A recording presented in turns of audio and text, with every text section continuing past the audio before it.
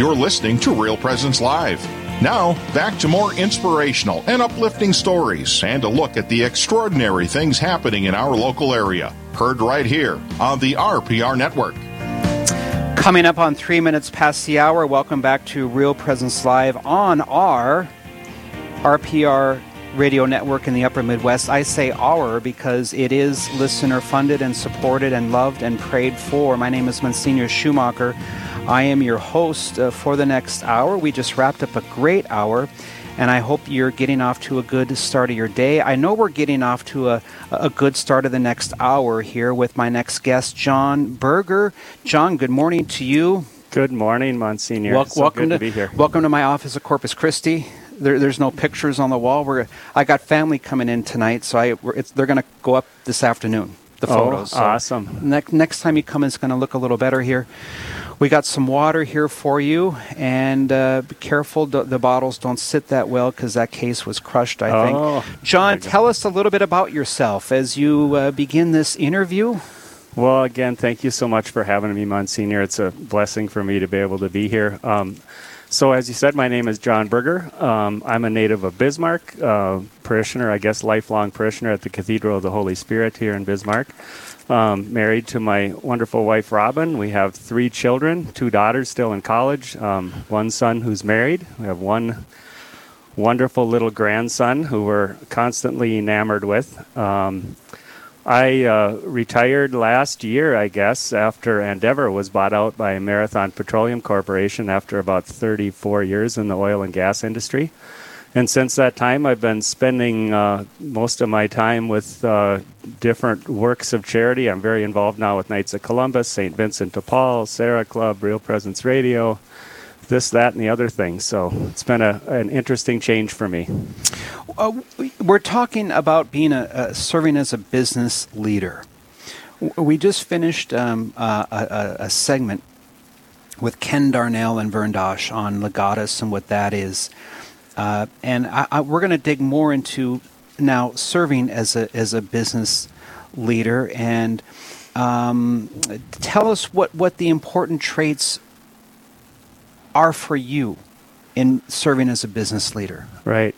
Well, I think that, one of the first things that's a telltale trait of a leader is that he has followers. Mm-hmm. And, one of the interesting things is that you can't look at an org chart for any business, an organizational chart, and necessarily see who the leaders are within that particular organization or company. Anyone within an organization can be a leader. And amazingly, if you talk to different groups of employees, as I have, those leaders are pretty easily identified. And they aren't necessarily, as I said, those who are in a managerial or a supervising position within the organization. When a manager or a supervisor is also a leader, that's a beautiful blessing for the employees and I think for the company as well. Let's dig more into that. Not the leaders within an org chart may not be so evident. Did you say that? Yes. Okay, so let's dig into that. You're coming at me quick here. Yep. So it's fascinating truth to that. So you can certainly look at an org chart, which many companies have, and you can see who those people who have been appointed into leadership positions, but they aren't necessarily the people who are the true leaders within the company. And as I indicated, I think that those leaders become evident to the employees within that company. So for me, for instance, when I think about traits of a leadership, as you said, I had a wonderful opportunity, and I guess over the course of my own career, just to see the linkage between what makes a leader and the virtues, and this just the commonality between success in business and what it means to be a Christian, what it means to be a follower of Christ. Several years ago, I had the wonderful opportunity to attend an immersion weekend out at the University of Mary that was taught by Alexander Havard, and it was on virtuous leadership. And he talked about the cardinal virtues and how the cardinal virtues play into being a leader. And it was just really eye-opening to me. And once you expose yourself to that, you start to see more and more about how, this particular aspect of my faith is not disconnected from me in business. It is actually who I should be in business. So that, we always hear that work-life balance, the segregation, the separation thing. And I think that the challenge for us is to integrate our faith into everything that we do. John Berger is my guest. My name is Monsignor Schumacher. I'm your host, and this is RPR Live. Let's go with that now, John. The cardinal virtues are prudence, justice, fortitude, temperance. They are called cardinal not because they're red, but because of etymologically, the word cardinal means hinge. So upon what you're saying now are good leaders, these virtues hinge: prudence, justice, fortitude, temperance. Tell us about that. Yeah, well, there are just so many things, and it's interesting when you just think of the word business, it's also busyness.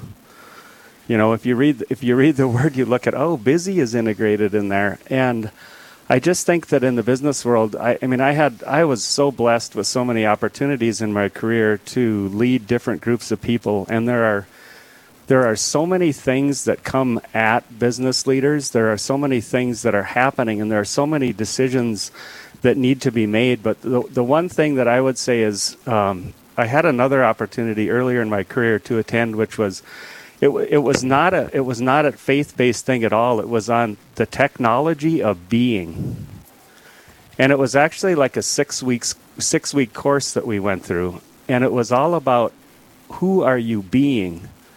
And I think our being is informed by virtue. It can be informed by virtue.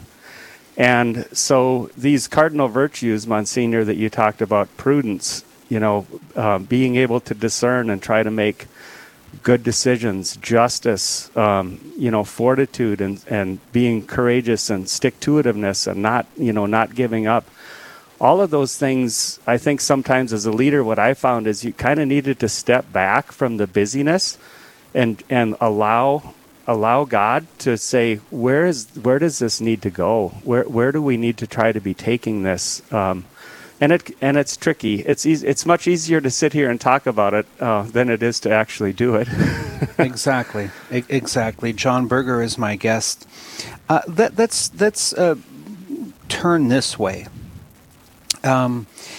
If you're a business leader, and if you have an employee that's more gifted than you in a certain area, maybe, how have you found yourself encouraging them versus being intimidated by them? This is an important principle of the workplace. Again, like an employee, you're a leader, but you have someone that's more gifted than you. You're their leader. How do you encourage them more than be intimidated by them?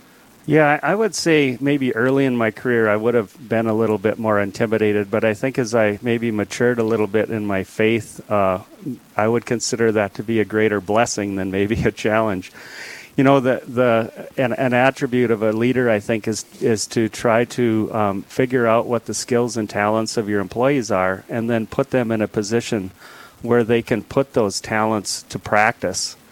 And so rather than being an opportunity for a competition, it's really an opportunity for collaboration. This morning when I was sitting in Mass, I'm just, as you're asking me that, I'm thinking of the homily today where Peter is out fishing and the catch is going to sink the boat, put out into the deeper waters, which is a whole other topic. But the catch is going to sink the boat, and as a fisherman, the last thing you would do would be call another boat over to help you, because we want to bring our catch in. We want to be the proud one to say, "Look at we got."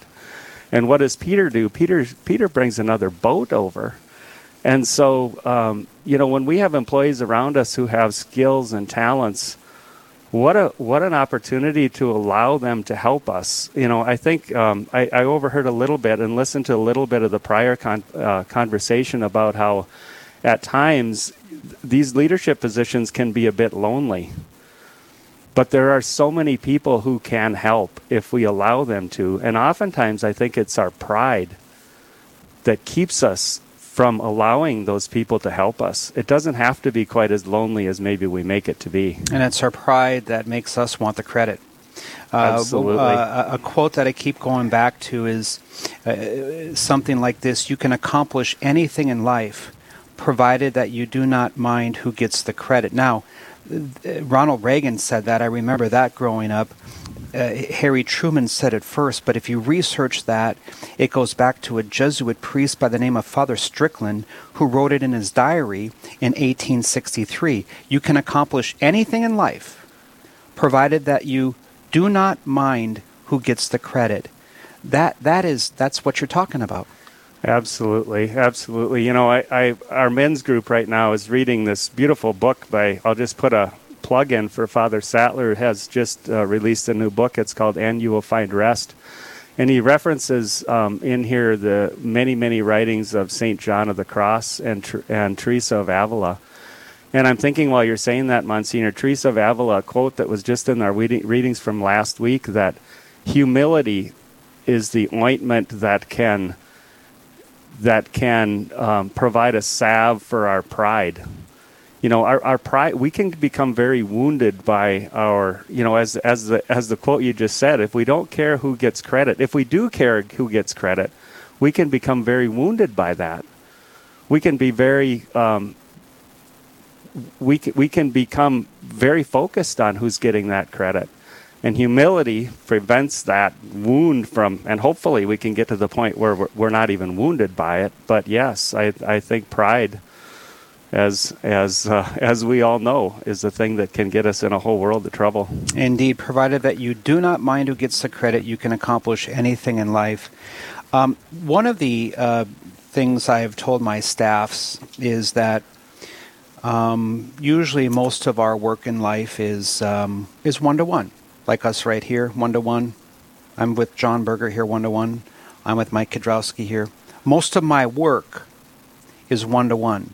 But most of what I accomplish is through a team effort. So let's talk about teams a little bit in terms of leadership. And we know that there are personality types that are different. Some personality types learn different. Some handle criticism different. Some work different. We're bringing together a collection of personality types. What are some tips for keeping a team together, John? For keeping a team of human beings with different approaches moving forward? Because I always try to tell people, I'm going to move you forward. We're going to move, but we're going to move forward together. Let's talk about keeping everybody working together. Yeah, it can be a real challenge, can't it? I think, one of the things that we all know, but we have a struggle with practicing, is there are that differences are actually strengths. And we like to surround ourselves with people who think like we do. But there are many circumstances where you don't have that luxury. And as you indicated, you're now working with people with very different views and very different perspectives.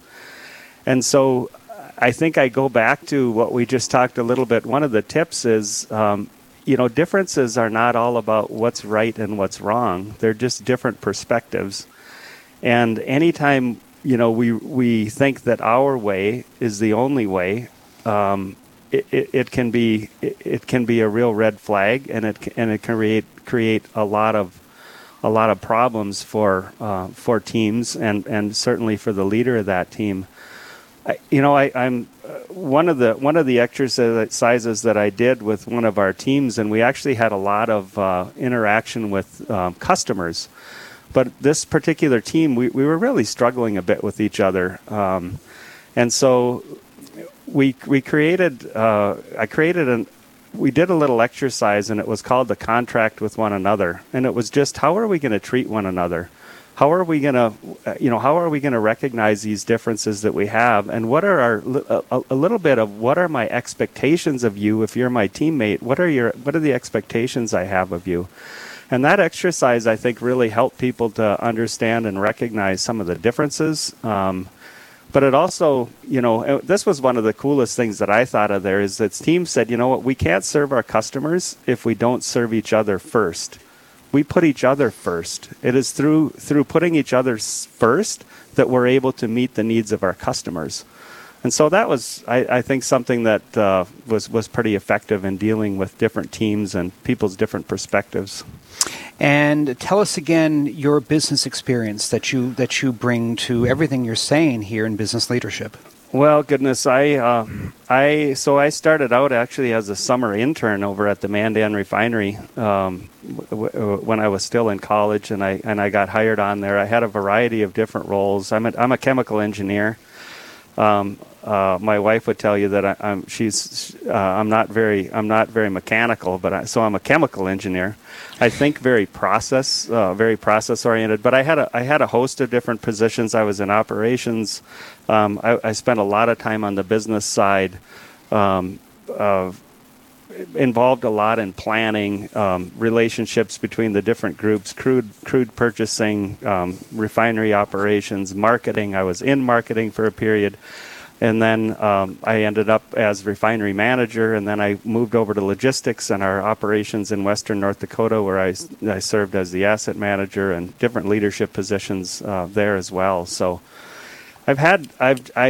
just great. It was just a blessing. I just had so many opportunities to work with wonderful people. I always told people, I think anyone who knows me, I'm probably not the smartest person in the world. But if you can surround yourself with really smart, wonderful people and let them feel appreciated, wow, it's amazing the things that can be accomplished. I was taught and witnessing my dad in business and others in business, one of the greatest things you can do for an employee, one of the greatest things you can do for those with whom you work is to appreciate them. And again, those are the little things that mean a lot. And one of the best compliments I ever got from a priest who's lived with me and been around my staff, they're ordained, they're with me for 2 or 3 years, and then they move on. One priest said, you know one thing you do well here at St. Wenceslas? He said, you do the little things well. And that was one of the best compliments I got, because the little things were my appreciation of people. And you just mentioned that. Well, that's a beautiful gift. I had an experience that I will never, ever forget, and it's really a tragic one, where I was meeting with an employee. At that time, I was had responsibilities over our laboratory. We had a gentleman who had worked at the refinery for, I'm sure, in excess of 30 years. And I sat down with him, and I just told him how much I appreciated all the work that he did for us. And he said, I really, really appreciate that coming from you. What's kind of tragic is that no one's ever told me that. And he had been there over 30 years. And I thought, my goodness, how many other people are we doing this to? What? And it's not that hard to do. It's not that hard to do. But it's like so many of these things. It takes a conscious effort, and it takes that. But we go back to, who are you being? Who are you being? Are you being Christ? Are you seeing Christ in people?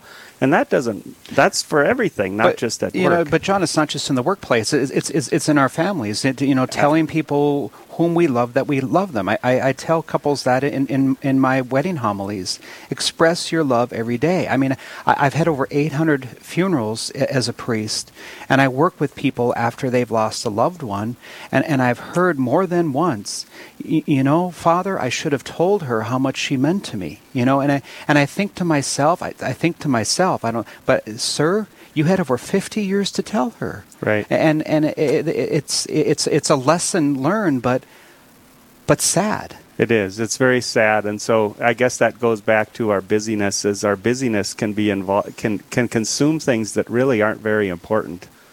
it's a whole other attribute of how do we spend our time, but we need to make sure we're spending on our time on things that are truly important, and they don't have to take a long time. They don't take a long time. So John Berger and I are saying, tell somebody today that you love them and that you appreciate them, right? Absolutely. John, thank you for being my guest. Visit us again here on the RPR Network. Thank you. Okay? I would love to. I can't believe it was 20 minutes. I thought we just started. I think I'm set to go here as we come up on 23 minutes past the hour. Did you know that Americans gave $449 billion with a B? Americans gave $449 billion. We're going to talk about what factors go into charitable giving from year to year. We're going to discuss this next on Real Presence Live. Don't go anywhere.